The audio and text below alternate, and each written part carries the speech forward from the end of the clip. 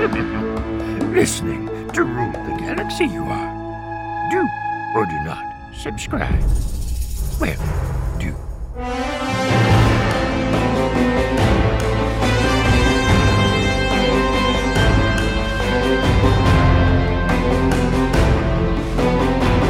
Hey, Star Wars fans and Rule the Galaxy fans. It is Joe in the pilot seat for Chapter 122 of the Rule the Galaxy podcast. Welcome to the show. Thanks for being with us. Thanks for giving us a try. If this is your first time with us, I know probably a lot of you are hanging out just because Steve Glossen's here, but we'll get to that in a minute. So again, it's Chapter 122 of the Rule the Galaxy podcast. You can always follow us at Rule the Galaxy SW on Twitter. Email us, rulethegalaxysw@gmail.com, which we've been getting some good emails. And follow us on YouTube or Facebook at Rule the Galaxy. Again, I say it every week. We don't do a lot on Facebook, but we're starting to do more and more on YouTube. So check us out there. But enough of me. Let's go to the great co-host. I'm going to just start clockwise here because on this call, I can see you guys this way. We're going to start with my cousin from the north side of Indianapolis, not getting as much snow as I am, Mr. Nick Shesky. How are you, Nick? Hey, well, I'm good. We still got a lot of snow, but I'm doing great. Last podcast, I said I was digging through all of my Star Wars stuff that I pulled out of storage. Mm-hmm. And while I've not gotten that far, one of the things that I found recently my son is a big fan of is the Han Solo blaster that I had when I was like 6 years old. But for some reason, it's red. I don't know why it's red, but I still think it's cool. And if you can hear it, still makes noise, and pulled it out. And my kid's been running around all week. Finally, he won't say mama yet, but he will say Star Wars. So I consider it a win. You know, I love that gun. And you're right. They did change all the colors in the next batch when they all came out, I believe. And Steve or Alfie will be able to tell me later when. But my son was so adamant about it being black that I had to paint the white Stormtrooper gun black, the orange Han Solo gun black, and they still work. Got them here in the office right behind me. So that's a great item, and I'm glad it still shoots for you there. So glad to hear your son's already jumping into Star Wars with us. Brent Dykman, always a friend of the show, Mr. Legion Man. How you doing, Brent? So I believe the reason why they went with the yellow, there was a law that toys had to be completely different from regular guns because of the fact that cops were mistaking them. So I believe all toy lines around the late 90s, it was a federal law that they couldn't resemble actual weapons. So I think that's why they started making them in the high vis colors, so you could distinguish between the two because people were getting confused. With that being said, love to escape the real world and all of those interesting tidbits. If we are in the Midwest in the midst of Snowmageddon, getting dumped on, we're in like the 6 to 8 inches. Joe and I disagree on about how much we've had. But yeah, so I can avoid shoveling the driveway for a little bit and talk some wars. Well, it's good to have you, and we've loved checking out your Star Wars Legions. You were showing us pre-show. I'm sure you'll bring some back during the show. And I have to ask you your thoughts. Did I break the law by painting my son's guns black? And could I have maybe gotten him shot by accident? Yes. I mean, I honestly believe that they can't sell them, but I think you can modify them aftermarket. But I don't. Again, they can't sell them looking the same. There had to be something that made them distinctive, and during that time, they went completely outside of the realm of reality, and they've slowly walked it back where now there's just little parts that have high-vis colors on them. There we go. Always, there's a few guys on this panel that I can always go to for answers. Brent, bringing the heat right there. Alfie, the next guy, the book of Alfie. How are you, sir? Doing pretty good, man. I've been shoveling snow all day. My back's out. I'm heavily medicated, so. Oh, that's right. You have a bad back. Yeah. Yeah. I may be a little slow, but you're perfect, Alfie. Yeah, we like you just the way you are, no matter if you're slow or fast. D-Doc, Mr. YouTube. Hey, I watched you on the Somebody Show on YouTube the other day. That was pretty awesome. How are you doing? I'm good. Yeah, I've actually known those guys for probably, I don't know, maybe 7 years now. So yeah, Chris actually was in the movie How High with Method Man and Redman, if you've ever seen that movie back in the day. He played Bart Fart in that movie. And yeah, it's kind of like a cult classic. But yeah, it was fun. They wanted me to be on that show. They recently did a Kickstarter and got a bunch of cameras and everything to do it. And yeah, it went fast, but it was fun. Good. And I appreciate the plug. You plugged the Rule of the Galaxy podcast and YouTube. So thank you for doing that while on their show. Of course. Yeah. Of course. Yeah. It was definitely a good time. So yeah, I actually just turned 31 today as well. So kind of a boring birthday. I was just going to say, it's happy birthday. Yes. Happy birthday. It's 31. I just got this hoodie I'm wearing if you're watching YouTube, and I freaking love this thing. My wife got it from Target for me, and I'm just like, this is incredible. She got me a new desk so I can have a desk for the podcast. I won't be doing it on a folding table anymore. But the back of the shirt has Very cool. nice. Old school logo on it. So yeah, I'm happy. Good. Well, again, for you, happy birthday to all of our listeners and followers out there.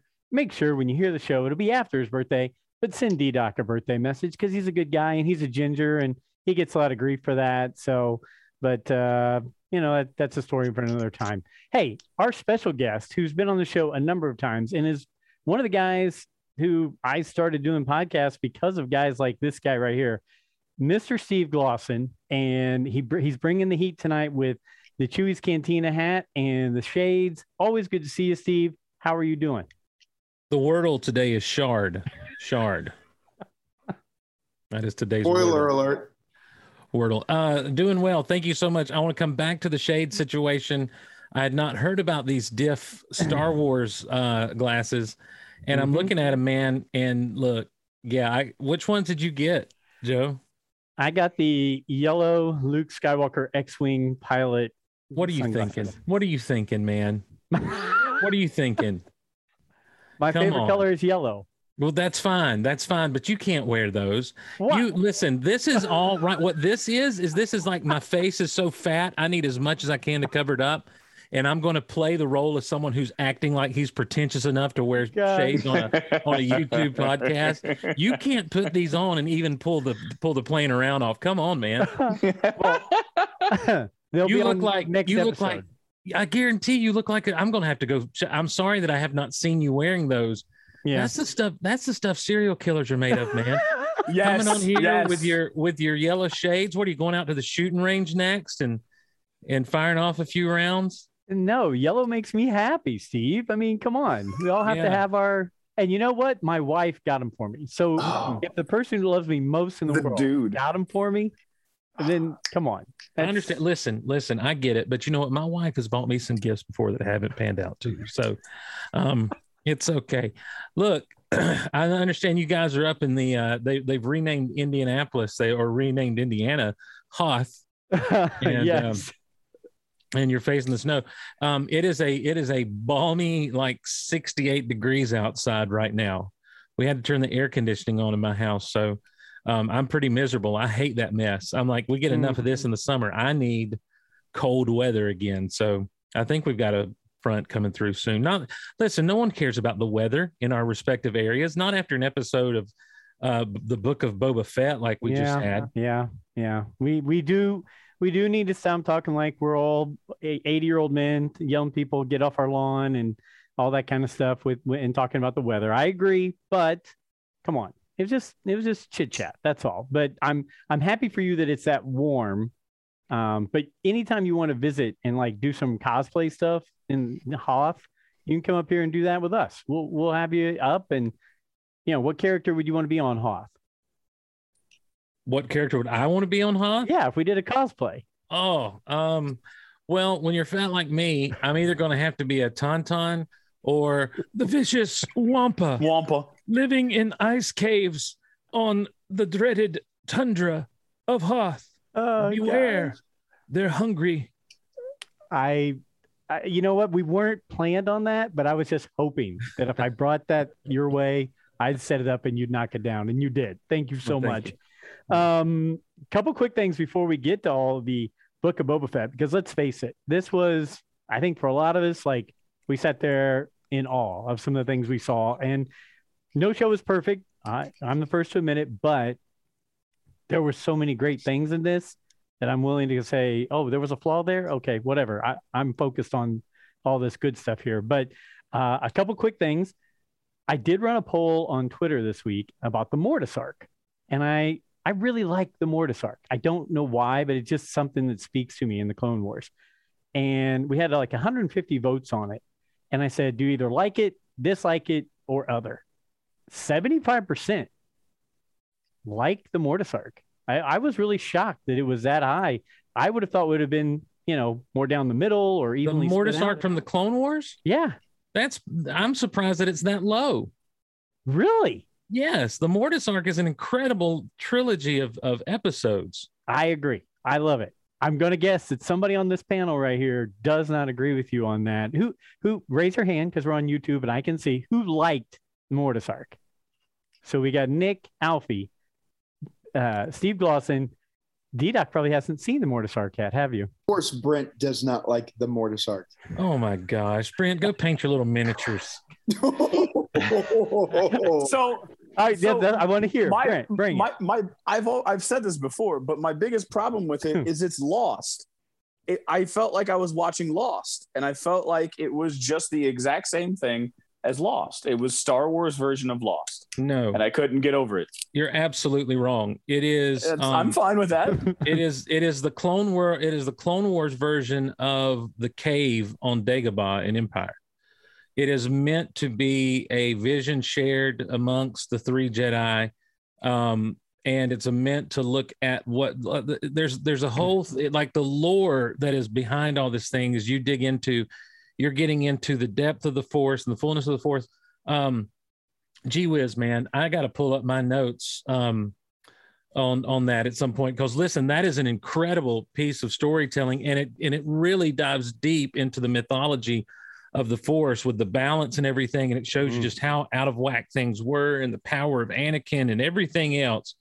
And then when they come back and it's the Wizard of Oz thing of we were here all along, kind of it is a combination of Narnia and the cave on Dagobah and just all kinds of other just mythical storytelling and Lost. Come on, man, that trumped up Gilligan's Island show. You're going to compare that to? Come on, man. That's what it reminded me of, and that's why I'm not the hugest fan of that arc. I agree with you, Steve, that from every conversation that I've ever heard is I feel like I'm the only one that doesn't buy in, didn't resonate.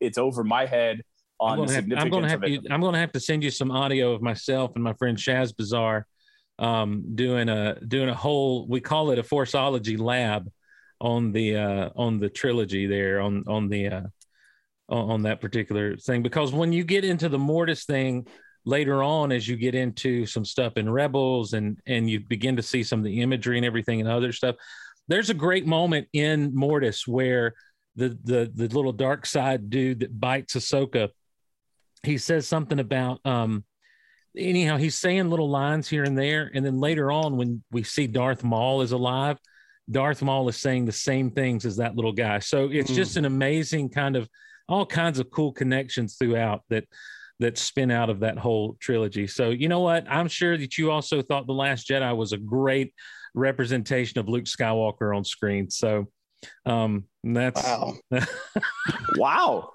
I wouldn't say it was a great representation, but I didn't necessarily I could see where he went. I was fine with the storytelling.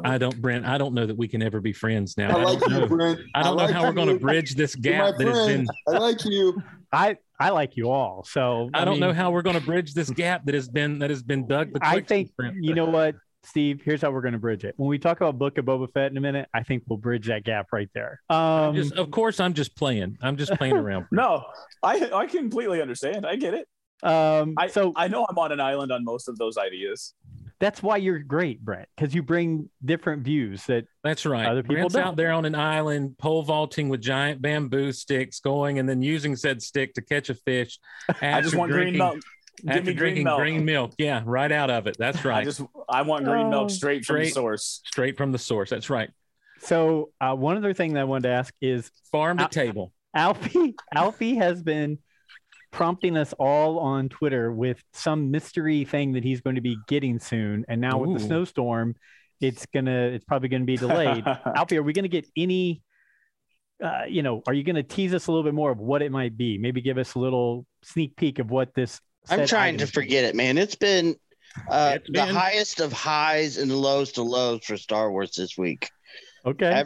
Everything I've ordered has been delayed. The Boba Fett helmet has now been pushed back again. It's been a year and a half, man. Hold up. You haven't got the Boba helmet yet? No, the re-armored Boba Fett helmet. No. Oh man, Alfie. I'm sorry. I am too. Yeah. It just keeps. I don't know. Has anybody gotten them? Have they been released anywhere? I don't know. Mine just keeps getting pushed back. I feel like I've seen like 2-day shipping on those on Amazon. 2-day shipping on Amazon in stock right now. He's been waiting for a year and a half. Is this the Mandalorian one? The Mandalorian Boba Fett re-armored? The re-armored. Yes. Yeah. I ordered it. I pre-ordered it the day that you could. Electronic. Yeah. Yeah, I'm looking at it right now. I could get it by February 6th. $119.99. Add to cart. Just cancel your other order and get on Amazon, bro. That's I what already paid for it. Hey, I just want Mando pre-order. I just want to be clear. This is the one that you ordered a year in advance and we're waiting on, and it was supposed to come in on January 1st, 2022, and you thought you missed it because it was 2021. Right. Yeah, that's the one.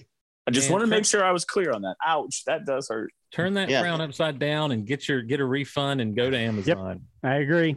Jeff Bezos is just like all these Star Wars fans pre-ordering. I'll have 2-day shipping right when it comes out. He's the emperor. He's like, yes, excellent, excellent.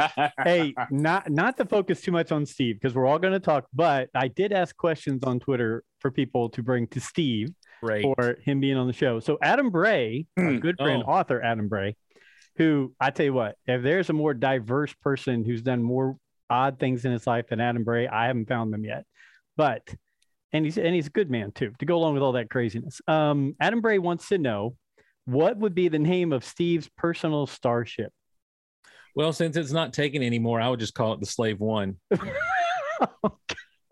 Just to tick everybody off, just to own the galactic libs, I guess. I don't know what. Gosh, I said it. I'm sorry, guys. I don't know. The coffee just kicked in apparently. Okay. No, it'd have to be something like the Goal 1 or something like that. The Goliverse 1 or the Goliverse 15 or Goliverse 25, something like that. Yeah. The Millennium Goal. I don't know. Okay. He thought it might be something related to Wicket, but I'll take the Goliverse. You know what? I would call it, it depends on what kind of ship it is. Now, see, that's the other thing. Is this a luxury ship? Because if it's a luxury ship, it's going to be called, you have to name those like people name their boats. Yeah. Something, or their horses, so it'd be like Wicket's Surprise or something like that. Wicket's Day Off. That's what it would be if it were like a luxury yacht, Wicket's Day Off. If I'm a smuggler or a bounty hunter, though, it's the gold, the gold 95 or whatever you want to call it. So for Geek Out Loud. You got it. So, you got it. Yeah. Hey, real quick. I just add this in here. And I'm going in all different tangents, as you can tell. I'm just everywhere. I was watching The Book of Manning on Disney Plus tonight with my wife, and The Book of Manning, great book, by the way, but the documentary of it is really good. But our good friend Ryan McGee of the SEC Network and ESPN, he did part of the narrating and part of the stuff in the Book of Manning video. It was awesome. A reporter from Incredible Hulk, Mr. McGee. Don't make me angry. No, from ESPN. Oh, okay. And the SEC Network. But if you haven't checked it out, go check it out because our good friend from the show and big Star Wars fan Ryan McGee is in it, and it was really cool. And I'm sitting there watching. I'm like, whoa, I know him. Yeah, it was just really cool. So, and he does a really good job. So, just throwing that. I was spitballing that and throwing that in there. Another person. Let's see who this is, Steve. They are Just Be Outside or at JF Kocher or Coacher. Oh yeah, on Twitter. Cal Farmer. Yep. Okay. He wants to know to Steve his favorite future famous person Sam meets in Quantum Leap. Hmm. How many? Wait. How many of you have watched Quantum Leap? I mean, I have. Okay, so a couple of us. All right, go ahead, Steve. Sorry. I got to be honest with you. ShopDisney.com has it in stock right now for $119.99 as well. We're still on the helmet. You're just going to keep rubbing this in, huh? As much as I can. I can't really get a refund for it.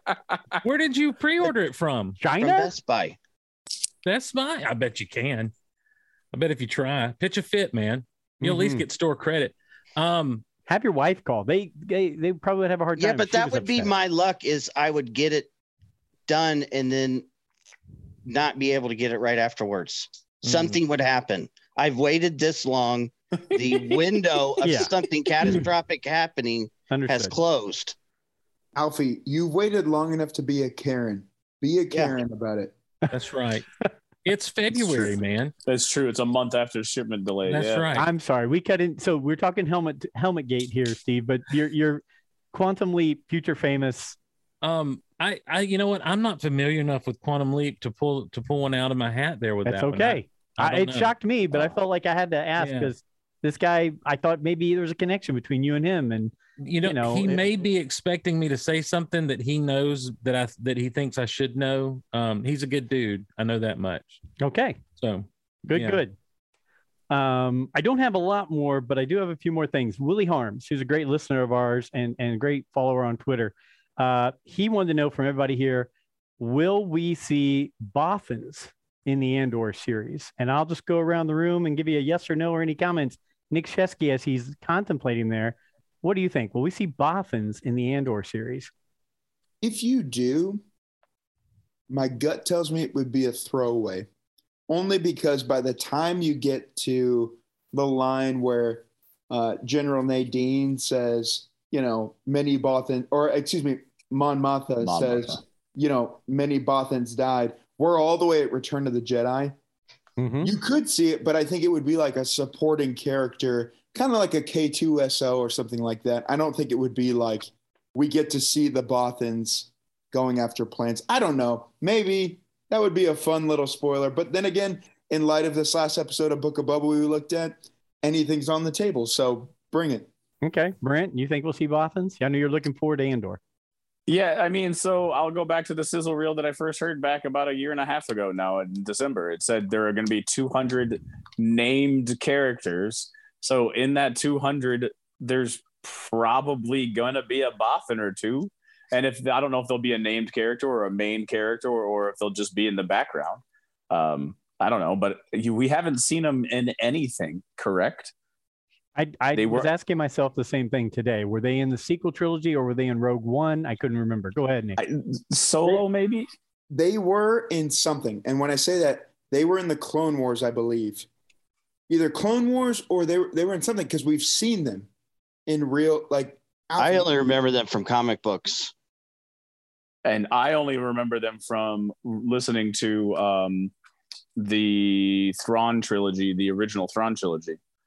Because and Mon Mothma making that statement, but yes, and like the second one and the third one were pretty solid and like kind of used them as the plot to drive the plot for both of those, the second and third book. Maybe it was the comic books. Maybe you're right. Alfie, D-Doc, or Steve Glosson, will we see Bothans in Andor?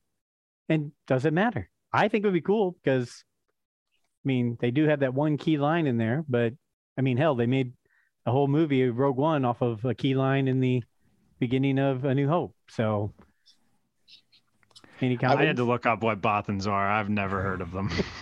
I'm being dead honest. So you know what, Willie? I'm going to say no. We're not going to see them. I'm going to break your heart. What? What? I know, Willie. He is awesome on Twitter. Pain Med, Alfie, or Steve? Any thoughts on Bothans? I would say yes. Eventually, somebody's going to throw them in there just from that line alone. They've been part of the lore for so long. Will they be important to the story? I have no idea, but I would imagine at some point they get a little scene, little cameo. Okay. Is it bad that I don't know what they are? Is that like a violation on my part? Yeah, you're suspended for a week. It's that you say you've never even heard of them before, and it's a line that is like front and center in Return of the Jedi when Mon Mothma just looks and says, "It's not that you haven't seen them. It's not about that. It's about when she says, many Bothans died to bring us this information." And Family Guy uses it all also. You know who I really don't like? Bothans. Ooh. But to be honest with you, D-Doc, no, because a lot of it comes from a book. And as you know, I'm not a book guy. I've listened to them. So the lore of the Bothans comes out of the comics and the books. So it is not a comes from Return of the Jedi. Okay. It is said one time there. It is mentioned in one word in Return of the Jedi. Okay, but Nick. But the lore and everything comes from the books and the comics. You're right. Brent's right. Wait, though. We've seen this in visuals somewhere, and I'm going to spend the whole remainder of the podcast looking this up because even in my short Google search, he looks like the freaking mentor to the Teenage Mutant Ninja Turtles. Splinter. I could have sworn there was a Bothan in the sequel trilogy. There was not. There wasn't. There's no live not in the sequel trilogy. Only mentions. We have Alfie's right. It's been in comics and stuff where we've seen and video games. We've seen some Bothans, but you've not seen them on screen. There's a bust of a Bothan in the background in Attack of the Clones. Brent is right. What we know most about Bothans comes from the novelizations and that sort of thing. Particularly Timothy Zahn really leaned into the fact that many Bothans died to bring the information about the second Death Star. And you have someone mentioned Borsk Fela and everything, like the whole idea, he was like this political, adversary to Leia, and you kind of hate him through the whole thing. And so, yeah. So what we know about the Bothans all come from comics and novels and that sort of thing. We've never really seen one live on screen. Okay. And at this point, depending on who the showrunner is and everything for Andor, I think at this point, it's just going to be one of those things. If I'm in charge, I'm like, we're just going to leave them off screen. We're never going to show them, just because it's going to be one of those things that it's always just a mention and off screen. But because they're going to get the big online headlines from everyone, they'll probably have a Bothan show up for the first time in Star Wars. This shows up in canon. It'll be some huge headline where everyone's like, "Oh, what is it? What is it? It's a Bothan in the background in the Rebel Alliance base," that kind of thing, and so clickbait kind of stuff. So Andor season 1, scene 75, we have the first appearance of the Bothan. By the way, you mentioned, Brent, in the sizzle reel, they said over 200 named characters. What I did really quickly when you did that is I Googled characters in Rogue One, and there comes up this grid of things, and there's 51 that's just listed on a quick Google search. 51 named characters out of a 2-hour movie, and most of them are background deals because everyone in Star Wars these days are named for the action figure. So, a named character could be that dude in the background headed into the bathroom. Oh, and I get that. And some of that actually comes to play in what we're going to talk about in Mandalorian season 2.5 that we're going to talk about in here in a few minutes. Yes, but I like that you call it that. That's what we're going with it as. And so, one, I like your idea of it being like Norm's wife on Cheers or Niles' wife on Frasier, with the Bothans being that, to where you never see them in a 10 or 11 season sitcom. I'm okay with that if the Bothans don't show up, but maybe it'd just be that cool little lore that we all hold on to, that one line right there. A couple things just put on your calendar. One, if anybody's around Indiana, the Midwest, the Indiana Comic Con is going on April 15th through the 17th, and Moff Gideon, Giancarlo Esposito, will be at that event. And then for sure, we are, as a group, the Rule of the Galaxy, are going to be visiting the ICCC, the ICC Con in Nashville, April 29th through May 1st. We'll have a table there, a booth there. We're putting all that stuff together behind the scenes. So we hope we see you there, but go check them out online.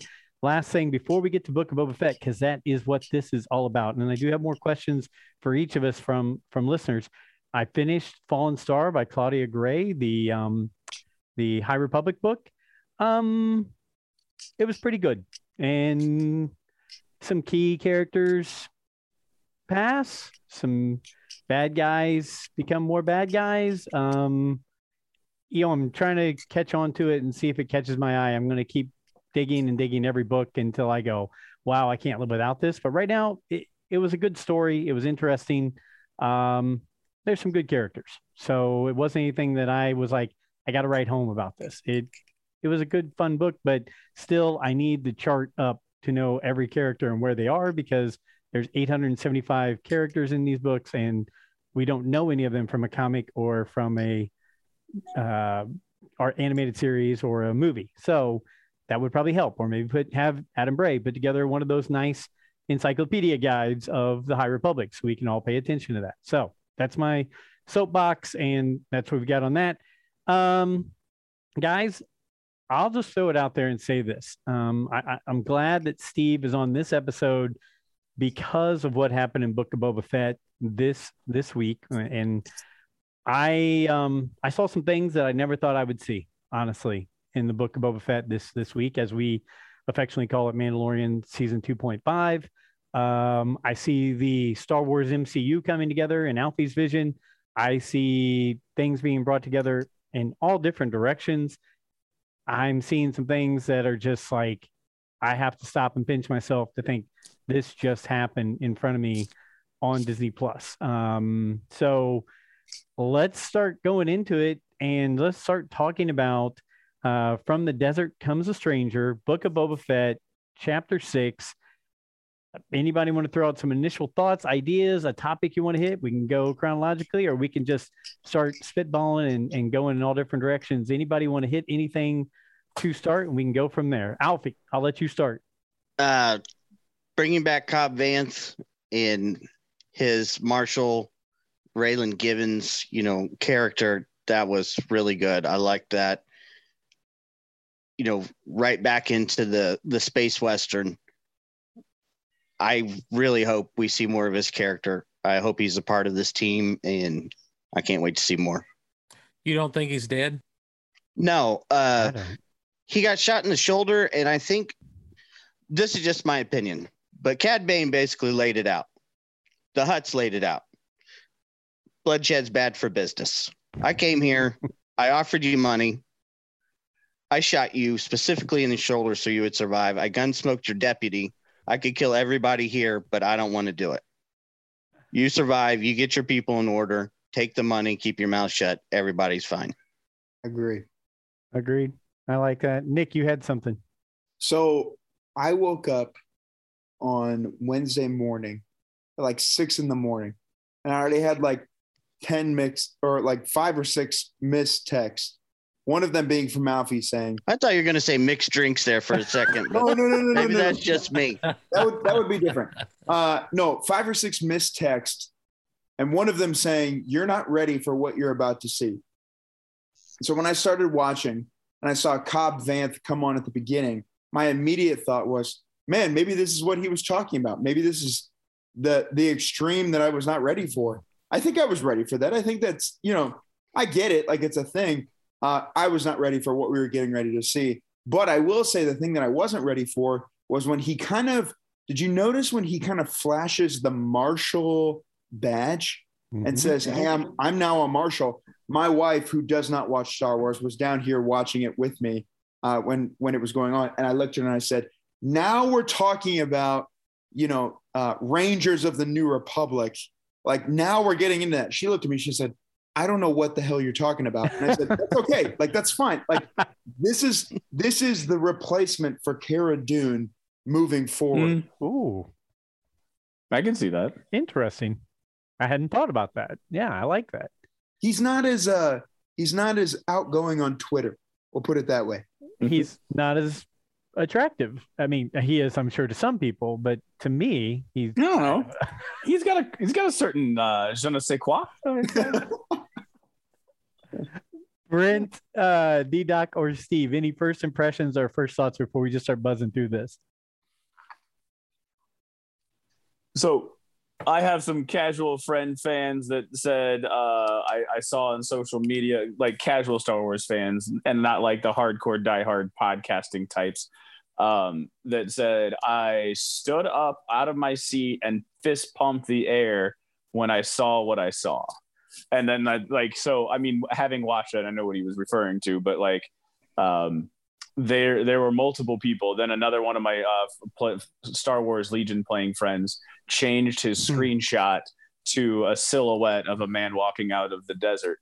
And so both of those were referring to the same thing that we'll get to later in the discussion. But both of those were just like best episode ever, were followed by like a string of conversations and comments between each other that was that brought a lot of people back, or at least it brought a lot of people joy from watching this. Okay. All right. D-Doc, I'll let you go. Yeah, I mean, I know we're going to get into all the bits and pieces of it, but Feel just free my to, general, just like my general view of this episode, it was kind of nice because this was like, I never get to watch this show early. I always spend my entire day stressing that I'm going to get it spoiled, whatever. My kids happen to have to stay home from school. I put on a show for them in my room. I set them up, gave them snacks. I'm like, if you guys need anything, let me know. I sat down, I had my coffee, and what a hell of a freaking episode for me to watch in the morning just to start my day, man. I mean, I was teared up at multiple points. You know, I was emotional. It was amazing to see. They knocked it out of the park, in my opinion. All right. Mr. Glosson, any initial thoughts on this episode? I think one of my biggest takeaways from this episode was I was just glad to see Star Wars pushing the medium of storytelling forward again. You know, with the appearance of Cad Bane for one thing, and just the prosthetics that I know were also enhanced with digital looks and everything. I think that Cad Bane was one of my favorite characters to come out of the Clone Wars. I loved his vibe. I loved I loved everything about him. So when he shows up in live action, and I knew the minute I saw the silhouette in the desert, I'm like, I can't believe this. And it was amazing to me that I ended up being a little more excited and just kind of geared up for Cad Bane than even Luke training Grogu. What am I? Gogurt. What? The baby Yoda. Anyway, but also the other thing that was going on was Luke himself. There was a lot of technology that was being utilized to bring Luke to the screen. And look, I'm sure we'll talk about when he looked like Luke, when he didn't look like Luke, the sound of his voice and everything. But to pull that off, I mean, for the first time since they've been doing these these characters where they de-age them and put and face what deep fake them or whatever technology they're using to create them completely digitally. This was the most realistic looking. You know, the eyes were there. The eyes weren't staring off into nothingness. You know, you really got the sense that there was that physical person there and that it was Luke. Now the voice, there's a little bit of, work with the technology. It's going to have to come to that to get some more inflection and everything in his voice. But this is what Star Wars has always done. Since 1977, Star Wars has pushed the medium of visual storytelling forward, and it's done it by leaps and bounds. And finally, what we saw on screen was something done leaps and bounds ahead of what other shows, what other properties, even my beloved Marvel are doing. And I think that is what Star Wars, that's the thing that was missing from the sequel trilogy for me. There was nothing new pushing anything forward. Just one of those things. It was a mark of Lucasfilm during the days of George Lucas that's what they would do. And in fact, if you go back and watch DVD special features about any of these Lucasfilm movies, and I know there's only a few, but like from the Star Wars to Indiana Jones to Willow, there was technology that was developed for just in some instances, like with Willow, the morphing technology developed for one scene, basically in Willow, and what all that became, and just how much that ILM did and everything. So I'm talking too much about that process, but that was one of my real takeaways from this show, is I was just happy to see that. Now, on an emotional storytelling level, I have not been completely overwhelmed with the Book of Boba Fett, but I think it's really telling that last week when The Mandalorian comes on the screen from the get-go, and this week when half of the episode is Luke and Grogu and a little bit of Mandalorian and Ahsoka, and that's the best part for me of this series so far, outside of Cad Bane. I think that's telling of kind of how the story's going. So, but now I do like the fact that we are headed toward hopefully what is going to be a big, explosive kind of action-packed finale. But I really, I enjoyed it overall. Really excited about Star Wars. It's fun to be excited about Star Wars. It is, and I know for me personally, when I saw Mando meet up with Ahsoka, or meet up with R2. And then R2 meeting up with Ahsoka, and Ahsoka meeting up with Luke. I mean, I was sitting there going, this is hitting all the points that it just felt right to me. It just felt like something, one, that I wasn't sure I'd ever see, and then two, that it was all coming together. Maybe the show was made just for me and the rest of you guys are just watching it. I don't know. But it hit all the right points for me with those characters coming together and the conversations they were having and things like that. It just felt emotionally right. I didn't worry about the little things. It's like you said, Steve, tweak that later, right? Keep getting better at that all the time.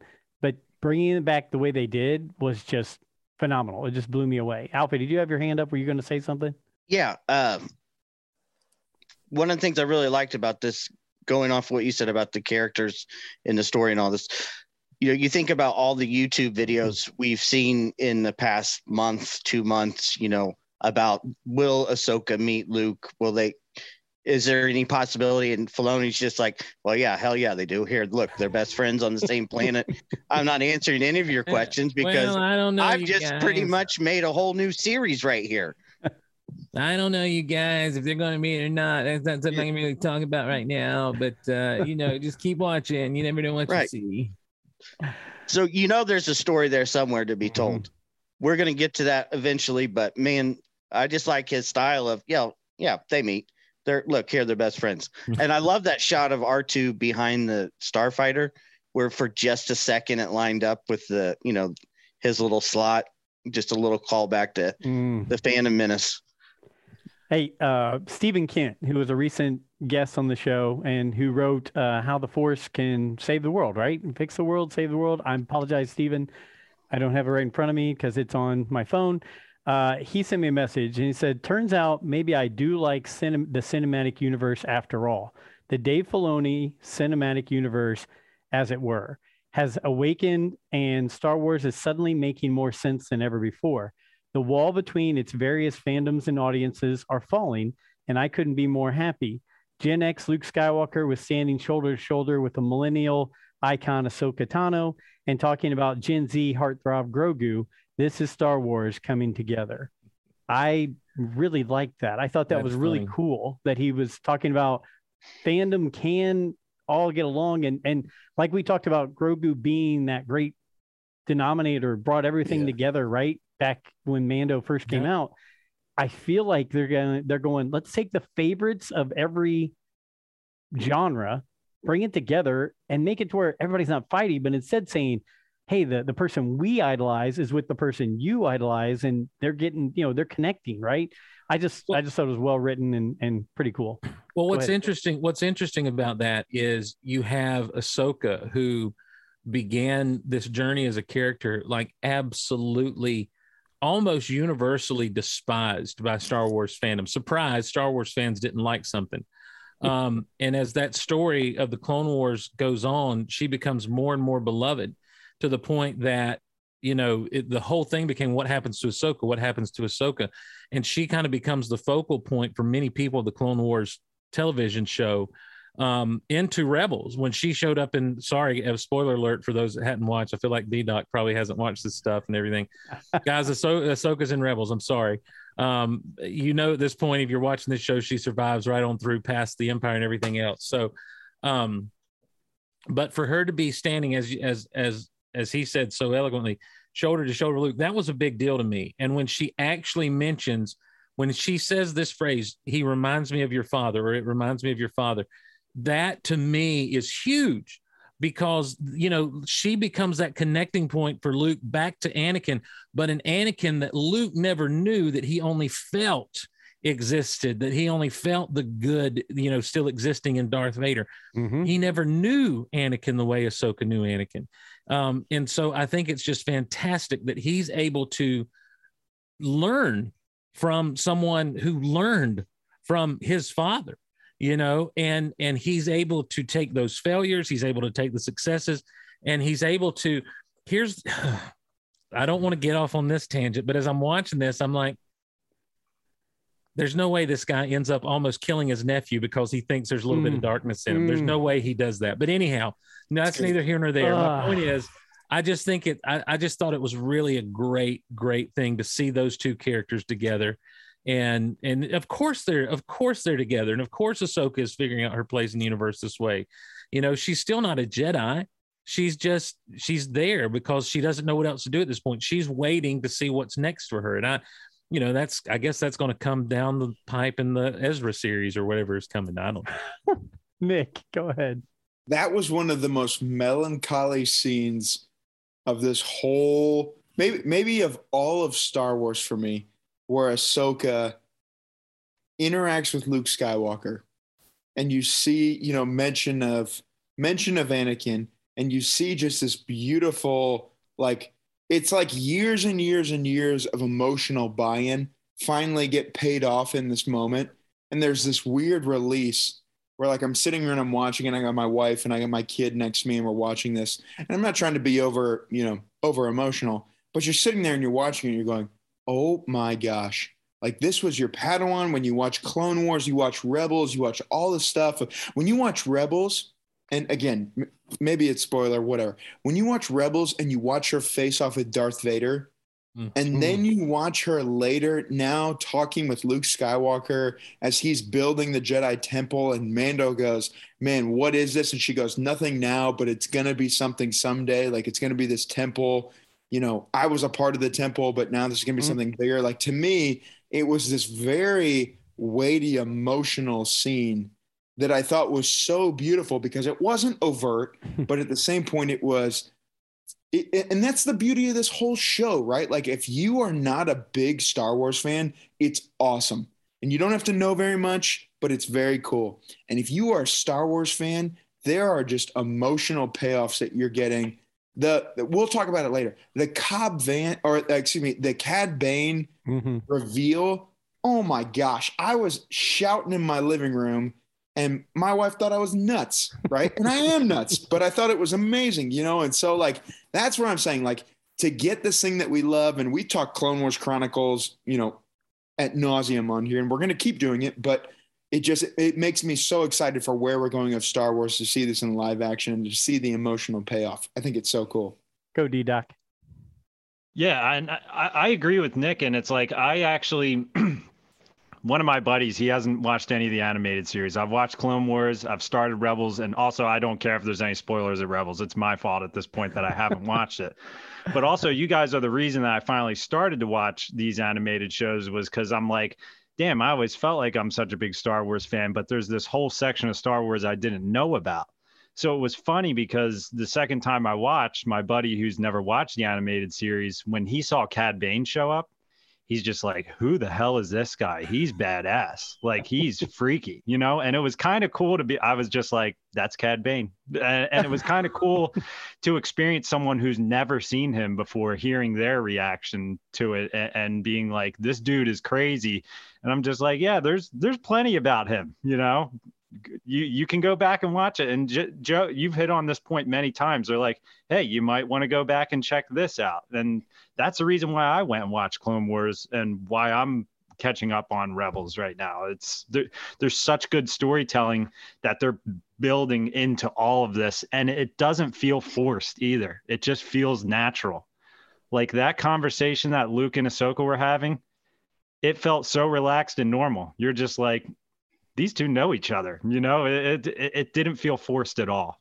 That makes me feel good to hear somebody say that, because there's been plenty of stuff in Star Wars that doesn't feel natural, feels thrown together, feels like we're going to jam this in here to make this fit and work. And you know what? To hear you say that kind of fits with this show. You're right. It felt natural. Go ahead, Brent.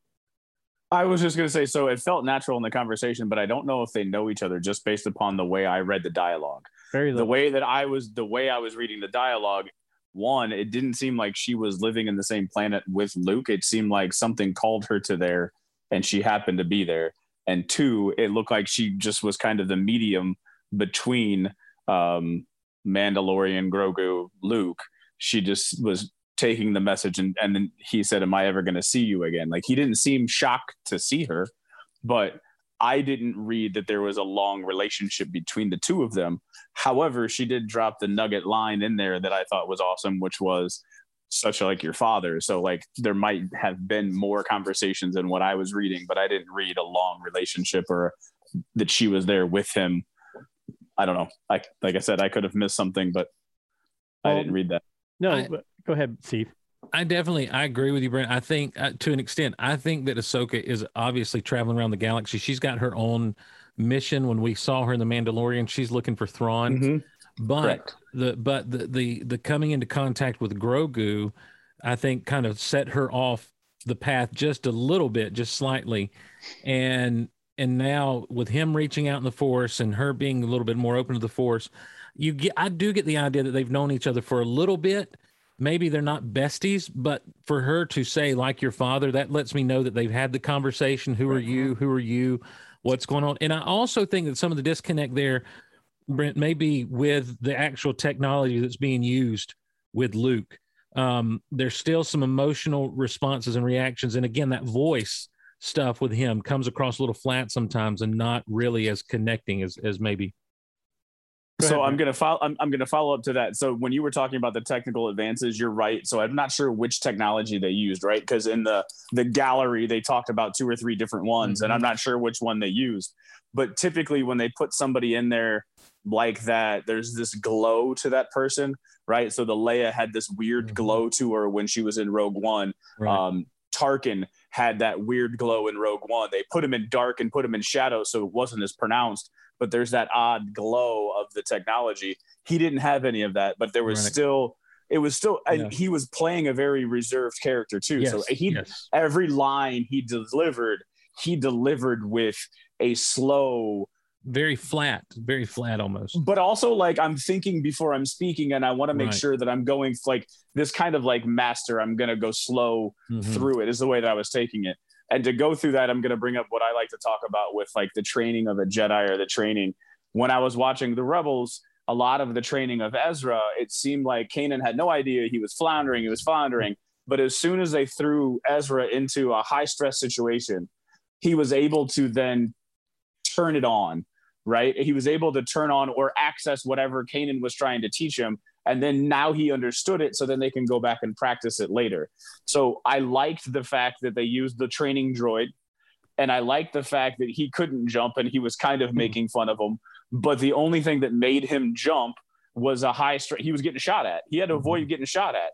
It's a high stress situation, so it allowed him to tap back into the jumping, his ability to jump in that high stress way. So training of the Force takes high stress situations, and then you go back. Now you understand what you can do it when you're in that high stress situation, and you try to recreate that every time. Go ahead, Nick. Only because we've been talking about it.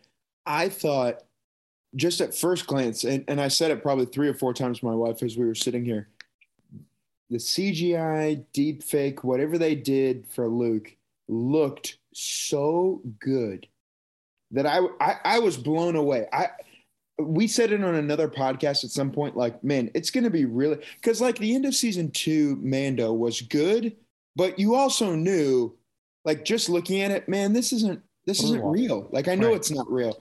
And yet at the same point, this was so good that aside from the voice, you could have had me. Like I would have been, if I was watching this without knowing that Mark Hamill was in his 70s, I would watch this and be like, man, you know what? It's just what it is. Or his 60s or however old he is. I would watch this and just go, wow, that's a cool actor. I think he's awesome, And so to me, I thought it felt like they had pushed the edge even in what they did the end of season 2 of Mandalorian. Nope. I agree. Brent, go ahead. Just they paid a man's salary, because this is just from the gallery and just regurgitating what I had. ILM paid a man's salary, and we're not talking about like a low end employee. They paid a high end executive salary for 6 or 9 months to sit in a room and work on one project, and then they didn't even use it, and then they didn't even use that technology. Like, they're not going to spend that 9 months of R&D to not continue to develop it. It just wasn't there yet. Like, so that was 9 months going into Mando season 2. We're probably going to add another 12 months onto the amount of time that he was working on it to get it to where it's at right now. I'm saying, like, they're paying a high, like, you're not going to not just like throw it away. You're going to continue to develop it until you can get something that looks like what you got. And that opens it up then, and you go, man, it looked so good that I would go, man, you can do anything you want at this point. Like you could show anything, you could go into any timeline. That's the scary part of it all. You know, that you can make anybody say anything as long as you can get enough, you know, of their voice off of the internet. So like, I'm screwed if anyone ever wants to frame me. But also, Brent, that goes back, you talking about them sitting in that room for that amount of time being paid that much. That goes back to the spirit of ILM. Yeah. You know, you think about when Lucas came back from doing the initial shoots on the original Star Wars, and he saw the special effects stuff that had been done, he was like, scrap it. We got to do it all again. This is no good, because he wanted motion in there.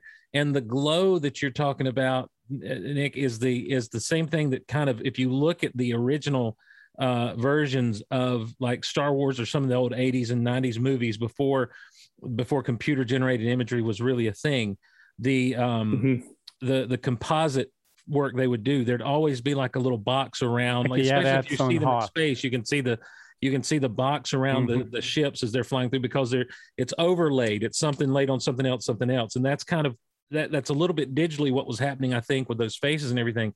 The Luke here in this episode, there were moments where it looked like they had pulled Mark Hamill out of 1983 and brought him onto the set.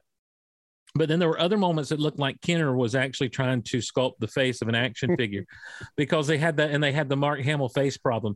If you look at any action figure of Luke Skywalker, like, they're all over the board with head sculpts, even with the most modern version of like facial capturing and photorealism and everything, because he's just got one.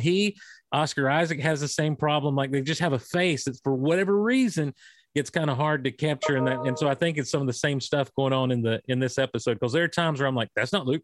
But it wasn't enough to take me out. I thought it was a huge leap forward in this technology and this work. And there was the moment where he says, Grogu, that was Luke Skywalker saying his name. And like, it was everything perfect about Luke in that moment. And they also did a thing where, if you go back and watch, you don't actually see him talk too much.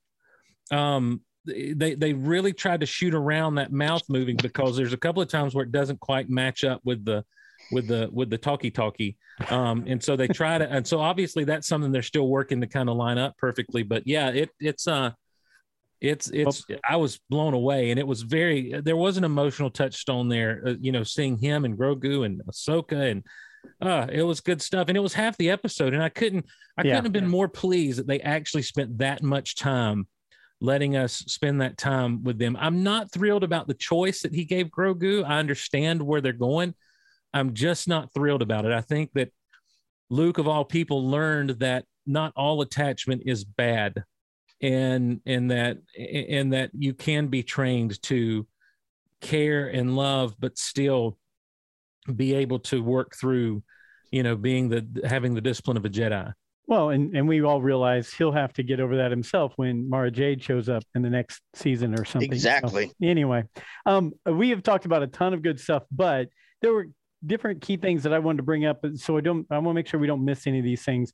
You know, one, just as we start in the R2 going to sleep, shutting down, was that a mental thing to like play games with Mando, or, you know, what was that all about? Because I stopped and I was like, is he shutting down until Force Awakens, or is he just doing this for a second, or was he given time for Ahsoka to show up and he's like, I'm out. I don't want to answer. I'm not going to answer any questions here. Nick, I'll let you go.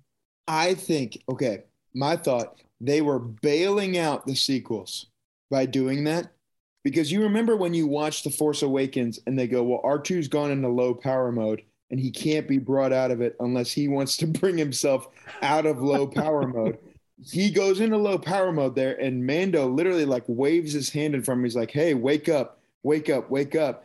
To me, I thought it was like a cool callback to go, because the first time we watched Force Awakens, we're like, "What do you mean he's in low power mode? Plug him in. Like what? Right. Like what's going on?" And to see him do that, I don't know. It gave me a little more sympathy, maybe more empathy, maybe it gave me some more understanding for the sequels. And I thought it was kind of a fun little payoff to something that we had seen before. Okay. D-Doc? Yeah, what I couldn't help but to think is, you know how we've discussed is R2 force sensitive. I mean, did he just know Din was showing up to see Grogu there, so we sent the signal out to him? You know, like he sent him the signal where they were when he was pulling up there. I mean, I guess, or maybe they had a backdoor conversation as they were leaving, like, "Hey, I might visit you guys sometime." Well, that's D-Doc, you brought up a good point. That was one of my next questions. How the heck did he know? Did Luke give him his address when he left Mandalorian season 2? How did he know to go there, Alfie? He still has a tracking fob. Wouldn't there still be a bounty on Grogu? Possibly.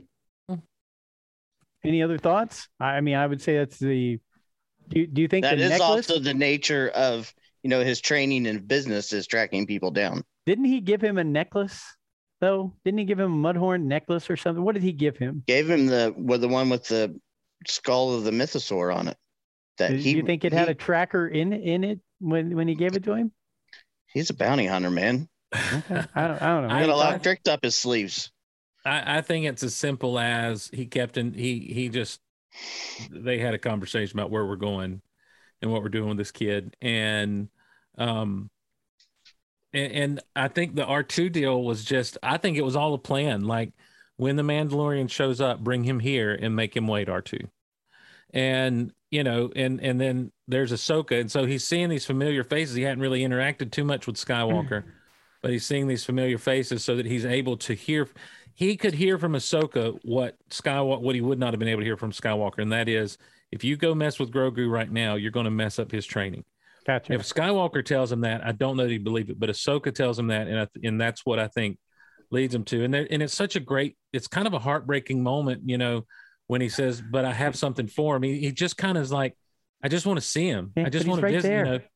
Yeah, he's right there. Let me go see. Yeah. And it's kind of a heartbreaking line delivery and stuff. And so I think that obviously, I think it's just a Jedi plan by them. Like, look, we got to bring him here, make him wait, and then see what he's after, see what he wants, and then go from there. And like I say, the Grogu decision at the end, I don't know how I feel about that. But me either yet. I'm still up in the air on that. Brent. I think R2 shut down because he's afraid of ants. And I say that because of the ant worker droids. What are those things? And it's cool. I liked it. It made me think of Ahch-To, but it didn't look like Ahch-To. So I wasn't sure, but those little ant worker droids were a little interesting. It was just my way of trying to make a joke to get to there. No, I liked it. Okay. While we're having Mando lay down on a bench that was built specifically for him there, and R2's asleep, you've got the interaction between Luke and Grogu, like we've been talking about Yoda, telling him how he spoke in riddles. I thought that was so great to bring that into it. But when he says, "Do you remember home? I can help you remember. Do you want me to help you remember home?" And he puts that hand on his head and he takes him back to Order 66. It was in the temple, correct? Was it in the temple at Order 66? Because it was the 501st, right? Shooting at the Jedi there. That right there, that was another fist pump for me. When that scene came on, I was like, I cannot believe we're seeing this right here in this show right now. We're seeing clones battling Jedi in front of Grogu at the temple. And then Alfie, you brought up the symbols. If you want to talk about that real quick, that were in the temple there.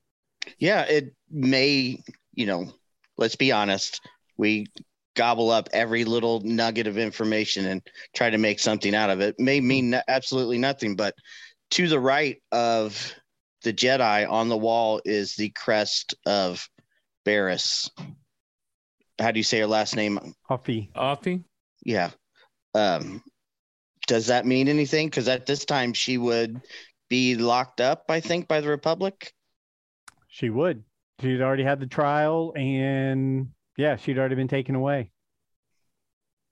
I don't know. Is there some more story of hers? Is that did it remain in the temple? Is there any reason at all that Dave Filoni chose to put that one symbol in the one shot of the Jedi Temple with Grogu? I have a feeling it's because she's Where is it brought at back now? in. When you where do you see it at, Alfie? When There's the three Jedi. Mhm. You're looking down the hallway from behind them to the very right up on the wall. I mean, it's kind of one of those things you really got to I didn't freeze see frame it. Superman Alfie saw it. Well, people saw it. He's taking the shades off. While he's You're looking talking for- about the. Sorry, I was going to ahead. say you're talking about the scene where Grogu is in Mace Windu's backpack, right? Oh, is he? come on. Is it right to the right in the foreground, or is it back in the background? That's my own theory. Let me look at the picture. I have a picture of it. Isn't Was it in Mace between? There Oh, should be Mace- a guy on the right holding a green lightsaber, and it's Right. just Right like at the tip parallel of with lightsaber? his elbow. Okay, I see what you're talking about. I guess the thing is that the crest of Barriss Offee, or is that something that Barriss had based on it being a Jedi symbol of some sort? I don't know, man. Alfie Yeah. just likes to search stuff up in our text messages is what he likes to do.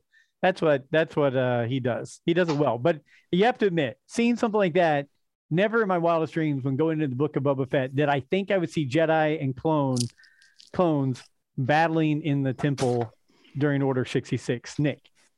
I thought maybe we'd see Anakin. In all seriousness, I watched Yeah. it happening, and I was like, please give us Anakin. Please let me see something happen. And we didn't get it, but I understand why we didn't. At the same point, I'm with you, Joe. My biggest beef with Revenge of the Sith was that we didn't see more in the temple when it happened. And so to see that, to me, was like everything I've ever wanted and more watching that happen. Alfie, you were next. Yeah, I think the whole thing with the Book of Boba Fett, we have to let go of the idea of a series in episodes. I think we're seeing more. Yeah, Mando season 1 and 2 kind of set a little pattern, but now we're getting more into the Clone Wars arcs, the way that Filoni liked to set up stories. So 3 episodes, then we go to something else. 3 episodes, then we go to something else. Ongoing story with the main characters, such as Mandalorian, but everything else is just going to be in these little chunks. I would expect the Ahsoka series to be the same way. 3 or 4 episodes to get you caught up on where she is today, and then boom, we're going to go transition to our, Star Wars Avengers story. I would agree with that, except for the fact that this, Boba Fett has been more driven by Rodriguez than even Filoni. And I think that what you have is you've had what you had the whole situation with figuring out why Boba Fett is where he's at right now. And then what's got to happen. And let's not forget, like, though half of this story was spent with Anakin or with Luke and Grogu, I also thought we might see Anakin coming down that hallway, by the way. We're setting up a lot there with Grogu. We're setting up a lot of his story now being told in flashback form, the way they've decided they like to do this. It happened in The Mandalorian. It's happened in the Book of Boba Fett. But what else was going on during this whole time? The Pike Syndicate trying to get their foothold now after what they've come against with Boba Fett and everything. Boba Fett's got his muscle together. They're trying to assemble this army. You have Cad Bane coming out of the desert at the end. And Cad Bane does something to try to plant a little bit of doubt in Cobb Vanth's mind. And we haven't really talked about what he said, but when he said Boba Fett is a cold-blooded killer who did a lot of killing for the Empire, that suddenly puts Boba Fett in a much darker light. See, we forget because they have convinced us that he's this noble guy who lived among the Sand People for a spell, and he's changed his ways. We forget that this dude is cold as ice. And, he talked back to Darth Vader. Never forget, he talked back to Darth Vader. Darth Vader said, I want him alive, no disintegrations, as you wish. And when he said, what about me? What about Solo? He's no good to me dead. He was all up in Vader's face about, I've got to get this bounty. It's all about the money for me. And now, and that's who Cad Bane knows. He knows the Boba Fett who's a cold-blooded killer, wants nothing to do with Jedi, wants nothing to do with peace. He's all about the money. And so there's a little bit of doubt now planted, and should be planted in our hearts and souls by what's going on, you know, because we're still dealing with an underworld faction. So I just think it's interesting. Let's not forget they blew up Jennifer Beals' business. Mm-hmm. And so she's probably dead. Talk about Flashdance. You know, that is Max Rebo okay? They didn't show him on it. They didn't show him in there, so he may be in on. What about Max Rebo was on the barge when it blew up too? Let's not. I feel like we're giving Max Rebo a resurrection pass in a big way. He's still alive. He is. He still wasn't alive. in there. I watched it twice. He was not in there. They did not have him. No, he wasn't. playing. No, there was a drummer droid and there was a bit. Finger and Dan. Yeah. Yeah. Hey, couple other lines. You guys have talked about the so much like your father line, but there were two other lines that really stood out to me that Ahsoka said earlier. One to the Mandalorian when he said, "How do you know them?" And she said, "I'm an old family friend." Damn, how good of a line! Right in the feels. I'm an old family friend. Oh my gosh, that was so good. Yeah, that's like seeing. I'm sorry to cut you off, Go but ahead. watching it a second time. The first time is all Luke for us, right? I mean, that we're just drawn in it. The second time, what really hit me was her and R2 together. Because then you think back. I mean, her and R2. You know, How many times did they save the day? Those two together, right? So yeah, no, I agree. The other line, which again was foreshadowing the sequel trilogy. Keep him safe. There's no place more safe than with Luke. Right? She says that. She says that to the Mandalorian. Go, Nick. Yes, I agree. My stomach dropped when I heard that line. And I went, oh no, because my whole hope, right? Like when he gives him the choice at the very end of the episode and he says, you can either go with the Mandalorian or you can stay with us. I'm the idiot looking at his TV going, man, choose the Mandalorian because there's a very emotionally distraught teenager that's going to, destroy this temple someday. And, I'm sitting there thinking this. And when he says there's no place safer, to me, it speaks back to, we talked on the show before about the folly of the Jedi, and to go like, man, this is the same sins repeating over and over and over again of, well, we're untouchable and there's nothing that can be done that can be taken place, nothing that can undermine what we're doing right here. And to me, it was a very heart-wrenching line. Alfie, I think you were going to say something. Yeah, I felt the same way about that line, but this is something that I hope gets cleared up in live action, because we always say comic books are like D canon or something, but Kylo Ren doesn't destroy the temple and he does not kill the students in the Kylo Ren comic book. So I don't really know who does. It's implied that maybe it's the Emperor. It's destroyed by lightning or some crap like that. I don't know. True. But true. Well, so for verbal precision, let me take it back. It starts with a emotionally distraught teenager who goes seeking out Snoke, right? I felt the same exact way. I'm just hoping at some point we get a definitive answer on what happens at the temple. Yeah, I agree. Now look, hold on. I just want to push back on that a little bit. When in The Last Jedi, Kylo Ren says to Rey, did he tell you what happened the night I destroyed his temple? Did he tell you why? Yeah, but the comments explicitly make it clear though that like he left and didn't destroy it. But So he did he bring says in the Knights of episode Ren 7, in? the night I destroyed his temple. Did he tell you why? I know he says that, and then the comics that came out right afterwards says that he didn't. Well, this is a continuity area. Come on, I mean, Lucasfilm. Well, look, here's the thing. I want to go back to that line about Luke is the safest place there is. I have been sad 2 times watching some of these movies or some of these TV shows. One was that line. The other was in The Mandalorian. It was kind of a throwaway line with some of the X-Wing pilots talking to Cara Dune saying, there's some dark stuff happening out on the Outer Rim. And I'm like, you know what? the what is coming down the pipe in these sequel trilogy crap is absolutely casting a pallor over everything that's good about these shows. The hope is eroded away out of Star Wars, and I'm sorry, I don't want to get off on this tangent, so I will shut up. But yeah, it's foreboding, and it's disturbing, and it's unfortunate, But I don't know that Grogu's going to choose Luke. I don't. I think that Grogu may very well choose the Mandalorian. I agree. Yeah, because just like you saying about The Last Jedi, Luke says basically that Ben was his first student. And once he realized that he was going to be, he started an academy and took other force sensitive people and started training them.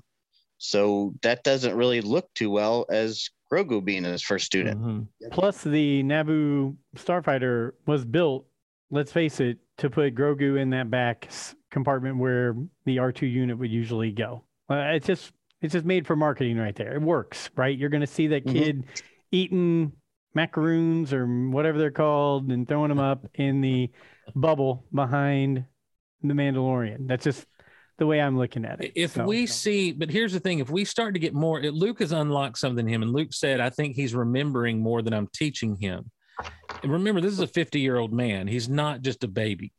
And I'm wondering if, as he begins to remember more, if he's going to become a little more competent and less childlike. And actually, the kid's got to start talking at some point. I mean, he's 50 years old, and we can say he ages slower than everyone else, but that totally then undermines Yoda being 800 years old, So, but you say that he's 50 years old and he is remembering more, and that his power should grow. But he caused the training probe droid to disintegrate using the Force, right, and then passed out. Right. Like, so that was that doing that and using that much Force to break that caused, like, he hasn't grown enough to be able to do a whole heck of a lot using the Force. Right. No. And we've seen that. We saw that in The Mandalorian. Whenever he exerted himself big time, he got tired.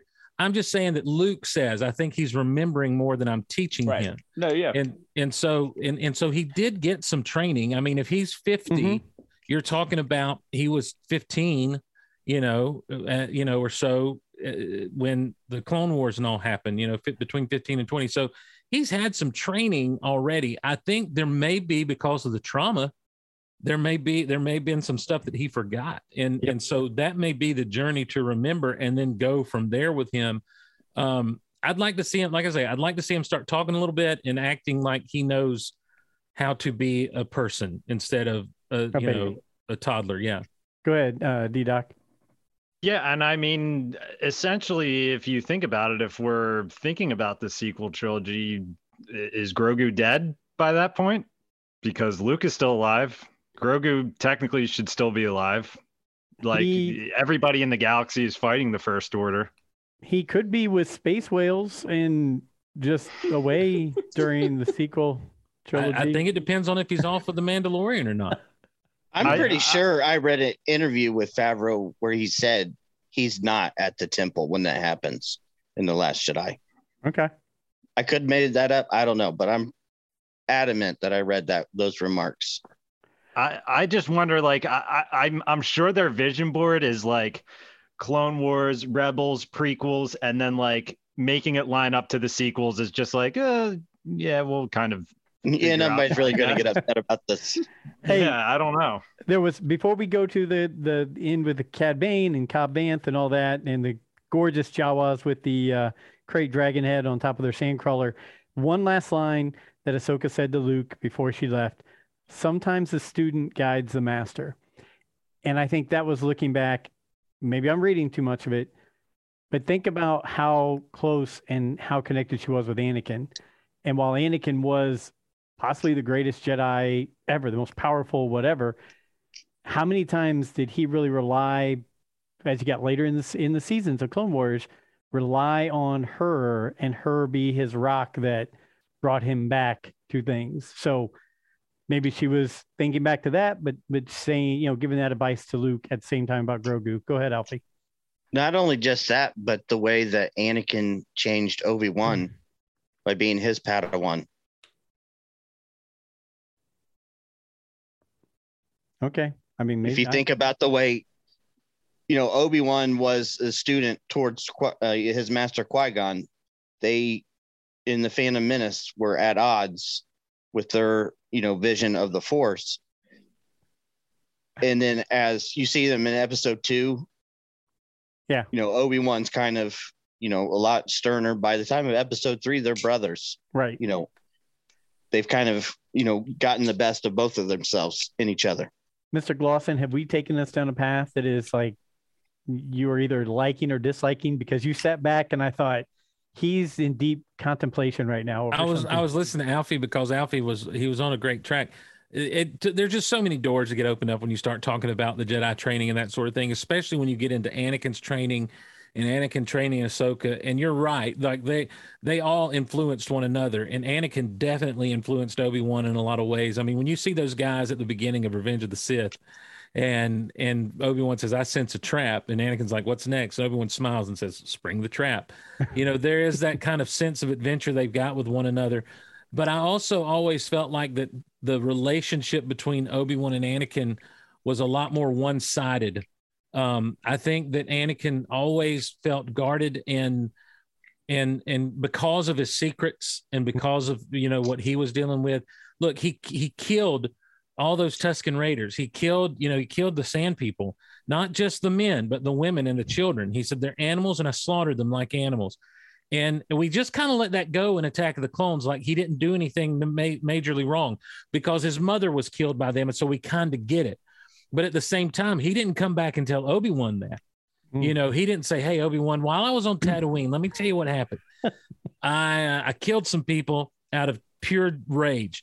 Not at all does that happen. He doesn't. And so I think that Obi-Wan looked at his relationship with Anakin and said, "We're like brothers." And Anakin looked and said, "You're someone I could never trust to fully let in.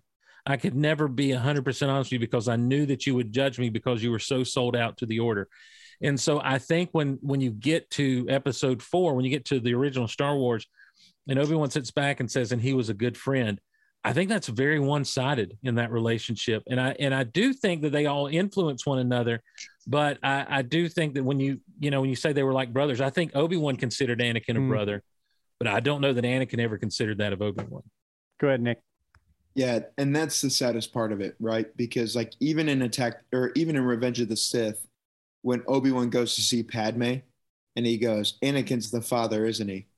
I'm so sorry," right? Like when you see in season 7 of the Clone Wars, where Obi-Wan knows that Anakin is talking with Padme, right? Like you see, like it's right there. Like Obi-Wan's not a dummy, right? And he sees this stuff happening. To me, I think that's the tragedy of this whole thing is like, I can't trust you. And yet Obi-Wan when he says he's like a brother, it's like, I see the blind spots that you don't even see. And so to me, I think you're right on, Steve. That's sad to me. Well, we have been going for a long time, so I want to get through the rest of this and great talking points. I love all of it. I wish we could do an hour-long show just on that discussion right there. Let's hop over to Tatooine. Did anybody else? I know Alfie and I talked about it. The first time I saw the deputy, I thought, "Are we getting Dash Rendar in this episode?" It's the first thought that came through my mind. You looked just like him for a second. It hopped into my head, and I was like, "No, that can't be Dash Rendar." And then we find out, no, he's just some flunky. It's just Deputy Scott. Deputy Scott gets shot up by Cad Bane. Deputy Dead Meat. Yep. So let's flash forward to it. One, Cad Bane is a good character. I hope he didn't die like we discussed. I hope it's a shot like Cad Bane did to Hunter in Bad Batch, where it got him, like you said, in the shoulder, because I want to see more of him. I think that's a good character. And obviously Brent thinks he has je ne sais quoi. Let's face it, when Cad Bane walks in from the desert like that, there's probably only been a couple other entrances that are that BA, one being Darth Maul from The Phantom Menace, one being Darth Vader walking into A New Hope at the beginning of that movie right there, and him just strolling in like that. I mean, you're like, dang, I know he's kind of a bad guy, but that dude's cool. He's really cool. any of your guys' thoughts on any of that last part of the scene, and then as you said, the end with Luke and Grogu talking about the decision we got to make. So Nick, I'll let you start. Everybody else go around. It was awesome, and as many times as I've heard the spoiler that Cad Bane is going to show up in this series, or we're going to see something. I was so, I'm not like Alfie. I wish I was, but I'm not. Where like I love to be surprised by stuff. I was genuinely surprised sitting here watching that happen. My one question that I have as I watched it was, they do such a good job of showing so many different angles of Cad Bane. One of them being down by his boots, where he does not, maybe I missed it, does not have his jetpack, on his feet, like the whatever you call it, the rocket boots. The rocket boots. He doesn't have the rocket boots. Nope. Does anybody know why that's the case? That was one of my questions for tonight. Sand is coarse and it gets everywhere. They wear out. They wear out after a while. And there's an episode that never aired. They never did finish the episode where Cad Bane and Boba Fett have their shootout in Clone Wars, did they? No. Yeah, there was some damage there, but also I think it's just a matter of things wear out, things get old. Yep. Brent, what were your thoughts on these last few scenes here? I mean, that was the scene that everybody was fist pumping. Chris Hershey, who I play in Legions all the time, he wears a Cad Bane shirt on the back of his jersey type shirt. So to see Cad Bane in live action, they did a really good job. I know that there was some people that didn't like it. It was a little light colored blue than what he was in the cartoons, but he was very menacing, and he was cool. It is interesting to see where it goes. Will they continue to run the Spice, or will they continue to fight against the Spice? Will they join up with Mando to try to get rid of those guys? I don't know. It left me thinking that Cobb Vanth was dead. I'm in the Cobb Vanth is dead category. However, I also know it's Star Wars, and no one dies in Star Wars. No one's ever really gone. Everybody says that. Everybody says that. I put a whole list of people that were dead the other day on Twitter because some fool said that. When you watch it, he does get shot in the shoulder, much like Leia got shot in the shoulder in Return of the Jedi. And he goes down. The light blue. Listen, this is how many years after we saw Cad Bane last in the Clone Wars? 40 years plus. Of course, who knows how a Duros ages? Do you? I don't. His skin may get lighter. Come on, everybody. People complain about it's a lighter blue than it was in the Clone Wars. Why is it so much lighter blue? Instead of tanning, when he gets in the sun like that, his skin lightens. Or he's just old. He's just old and pale because he's not. I mean, this is a Clint Eastwood age. This is Clint Eastwood from Unforgiven. Hell of a thing killing a man. And wow. I liked it. I'm telling, the voice to me, the voice was right on point. Yeah. It was. What was Corey Burton? The creepiness of the way he was portrayed, the way that he delivered the lines was on cue, or was spot on. Everything about it, the way he had his head down at the start of it as he was talking, and didn't reveal his face until towards the end of the conversation. Everything about that was awesome. Yeah, it was the original voice actor from the Clone Wars doing it, Corey Burton. And it was so cool to see him in live action. The teeth threw me off a little bit. I didn't realize he had such sharp teeth. But other than that, I wasn't like, oh my gosh, I can't believe I put sharp teeth. But people who are complaining about his skin being a lighter blue, come on, those people need to just. Even his fingers. They even had his fingers right, and it's like, oh my gosh, this is so weird to see this in live action, but awesome at the same time. It was Wizard. Wizard. and I think many episodes back we discussed this, which first point I want to say is the first ever Rule of the Galaxy episode I was ever on was called Plot Armor. And to me, the mods are plot armor now, because if anybody gets shot, they're on Boba's team. They can technically fix them. The mods are on their team. So maybe Cobb Vanth might need, a couple little pins put in his shoulder, but he should be fine, in my opinion. I think his second appearance was way too damn good. It was even better than the first time he showed up. I just think he's a great actor and he's good for Star Wars. But when it comes to Bane, I love seeing live action production where they actually use real stuff, and they used the perfect amount of real stuff on his face. Like, obviously there was some CGI mixed in with it. I think it was kind of like a blender of both. The eyes obviously had some CGI, but they know that Star Wars looks good in these series when it looks a little bit wonky and real. And those teeth were freaking awesome. Yes. It was incredible. Yeah.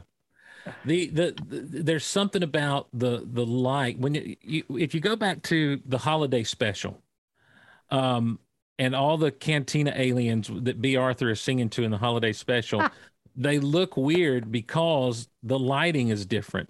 And when you bring these characters out into the sunlight, you know, it's a hard thing to make these aliens and these costumes look okay in this lighting. That was one of the secrets of that of the original trilogy was lighting. You know, a lot of times the alien heavy scenes were done in dark places, the cantina, Jabba's palace, inside the sail barge. And if you were outside with them, a lot of times it was a wide shot or just really quickly. The fact that they're challenging themselves to have long shots in good lighting with these aliens and stuff just tells you just how far things have come. But gosh, that whole scene is just like, you know, it just shows you how much can work when you throw Star Wars into Star Wars as a Western, Star Wars as a fairy tale, Star Wars as a myth and a legend, you know, and regardless of where they take the story, it's just a thing of beauty. I was just watching that scene while y'all were talking about it. And just as he just strides back off into the desert, it's just amazing. It's just so cool and so great. Well, like I said, we've gone extra long tonight. I want to let you guys go and you know, we all have work and everything in the morning, all that stuff. So here's what I'll close with. One, I'll start. I'll call your name. You give me some answers and then give me your closing thoughts. But one, is Garza Fwip dead?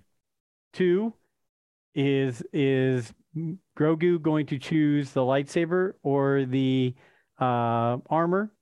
And three, give me your closing thoughts. And I'm going to start with Mr. Brent Dykman. Cobb Vanth is dead. Garza's dead. Chainmail. All right. You have a Legion thing coming up this weekend? Or yeah, if the snow allows it.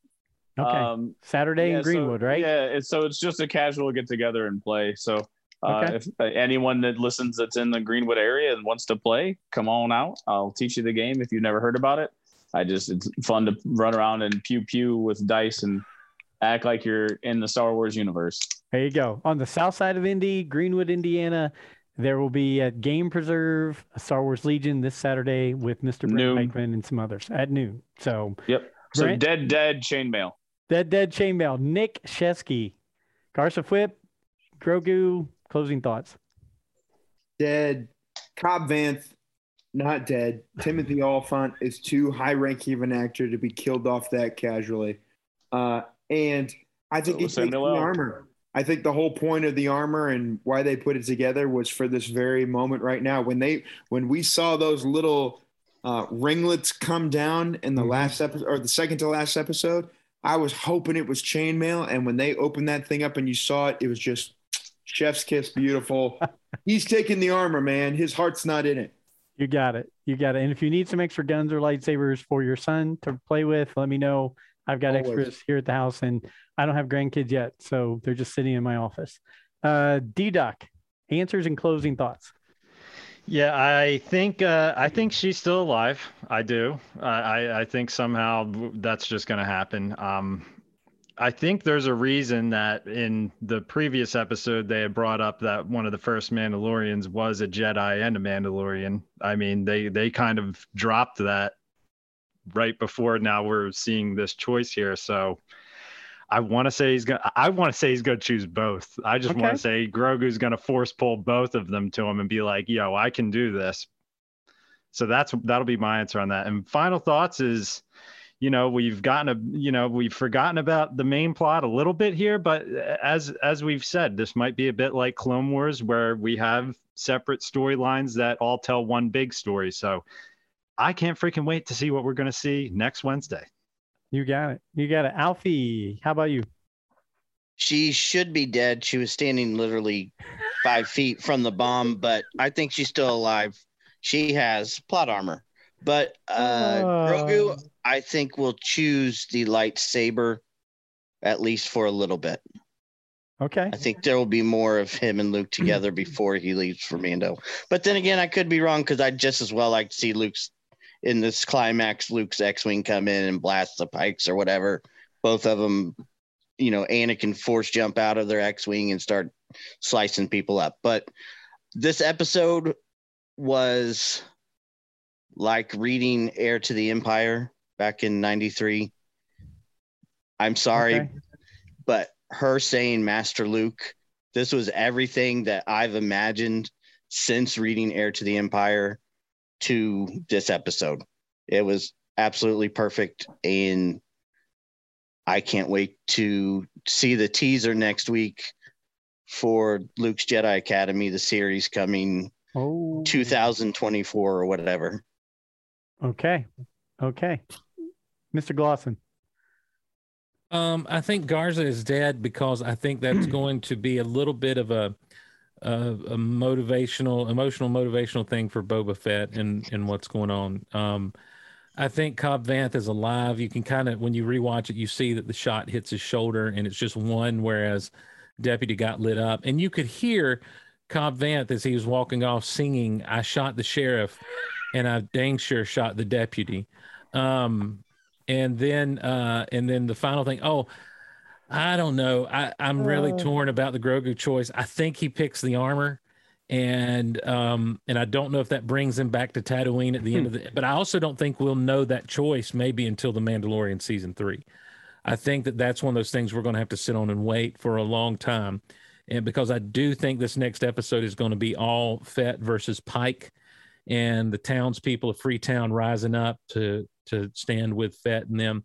And there may be a twist ending where Fett does end up being like, "You're all my subjects now," kind of thing. And it becomes I don't know, you know, it's an interesting thing. The show in the past couple of weeks has really captured my attention. I've gone from just kind of casually watching and being like, "That's nice, that's neat," to, "Oh, okay, I'm paying attention now. I see you, Book of Boba Fett." So it's interesting that the 2 episodes that have the least amount of Boba Fett have been, for me, the best episodes, but it hasn't been a bad show at all. I just haven't been as overwhelmed and super excited, I think, as some people have been about it. I love Brent, and I was just giving him a super hard time about everything. I hope you don't take it personally, buddy. I take zero things personally. Like I said, I know I like the sequels better than the prequels. I am not a huge lover of the Clone Wars. And throughout all of this discussion that we've talked about this episode, the love of the Clone Wars brings out a lot of what you guys loved about this episode. So the connection to the Clone Wars, and if you are connected to the Clone Wars, you're going to get an even deeper appreciation from this episode, because it had a lot of those tie-ins, and it had a lot of, and I like the Clone Wars, but it's not something that, again, I'm a Rebels fan over the Clone Wars fan. So that's just who I am. And I know, I stand on it. I know I'm the only one that does. It's our shtick. The show that's our shtick, is we, you know, one of us picks on one of the other one. Every episode, somebody sticks it to somebody else. It's all good. I'm going to throw something out there. My long shot, my Hail Mary, the thing I'm going to go for with this one, I hate to say that Garza's dead, but I think she is. 2, I like the idea more that let's see if he can become the Mandalorian Jedi that Vizsla was way back when the story started, of being the one, and he's with the guy who's got the dark saber, so it kind of makes sense that they could partner up and be that. And last but not least, with all this deep fake, with all this stuff, this voice stuff, this way of making people look de-aged, everything like that, I'm throwing out a long bomb Hail Mary right here that Filoni, Favreau, and the crew are going to do what the sequels did not do. And they're going to put the big 3 back together in either the next episode or in something coming up soon. Han Solo, Luke, and Leia, even if it's for a brief moment, just looking at each other after something happens very soon with this deepfake technology, we're going to see the big 3 together again, at least one more time, even if it's for a brief moment. That's what I'm calling. I may be way off, but they showed Leia in The Rise of Skywalker. They've got the de-aging stuff going for Harrison Ford for Indiana Jones. I'm just saying, if Luke looked this good this time, it could happen. It's going to happen. Alfie's with me. There we go. I got one on my side. Here we go. To you guys all, thank you. It was a long show. My wife's probably thinking, what the heck are you doing, honey? I'll finish up with the show in a minute. Thank you all for being here. It's always great, Steve, to have you here. Brent, Nick, D-Doc, Alfie, you guys are my rocks. You guys are my all-stars who I lean on all the time. Thank you so very much. Steve, you are a rock star in the Star Wars world. We love having you on, and we can't thank you enough. And you know what? To our listeners and followers, thank you guys again for giving us 122 chances to win you over and make you laugh a little bit. Follow us at Rule the Galaxy SW on Twitter, ruletheGalaxySW@gmail.com. Just Rule the Galaxy on Facebook and Twitter again. And until next week, may the Force be with you.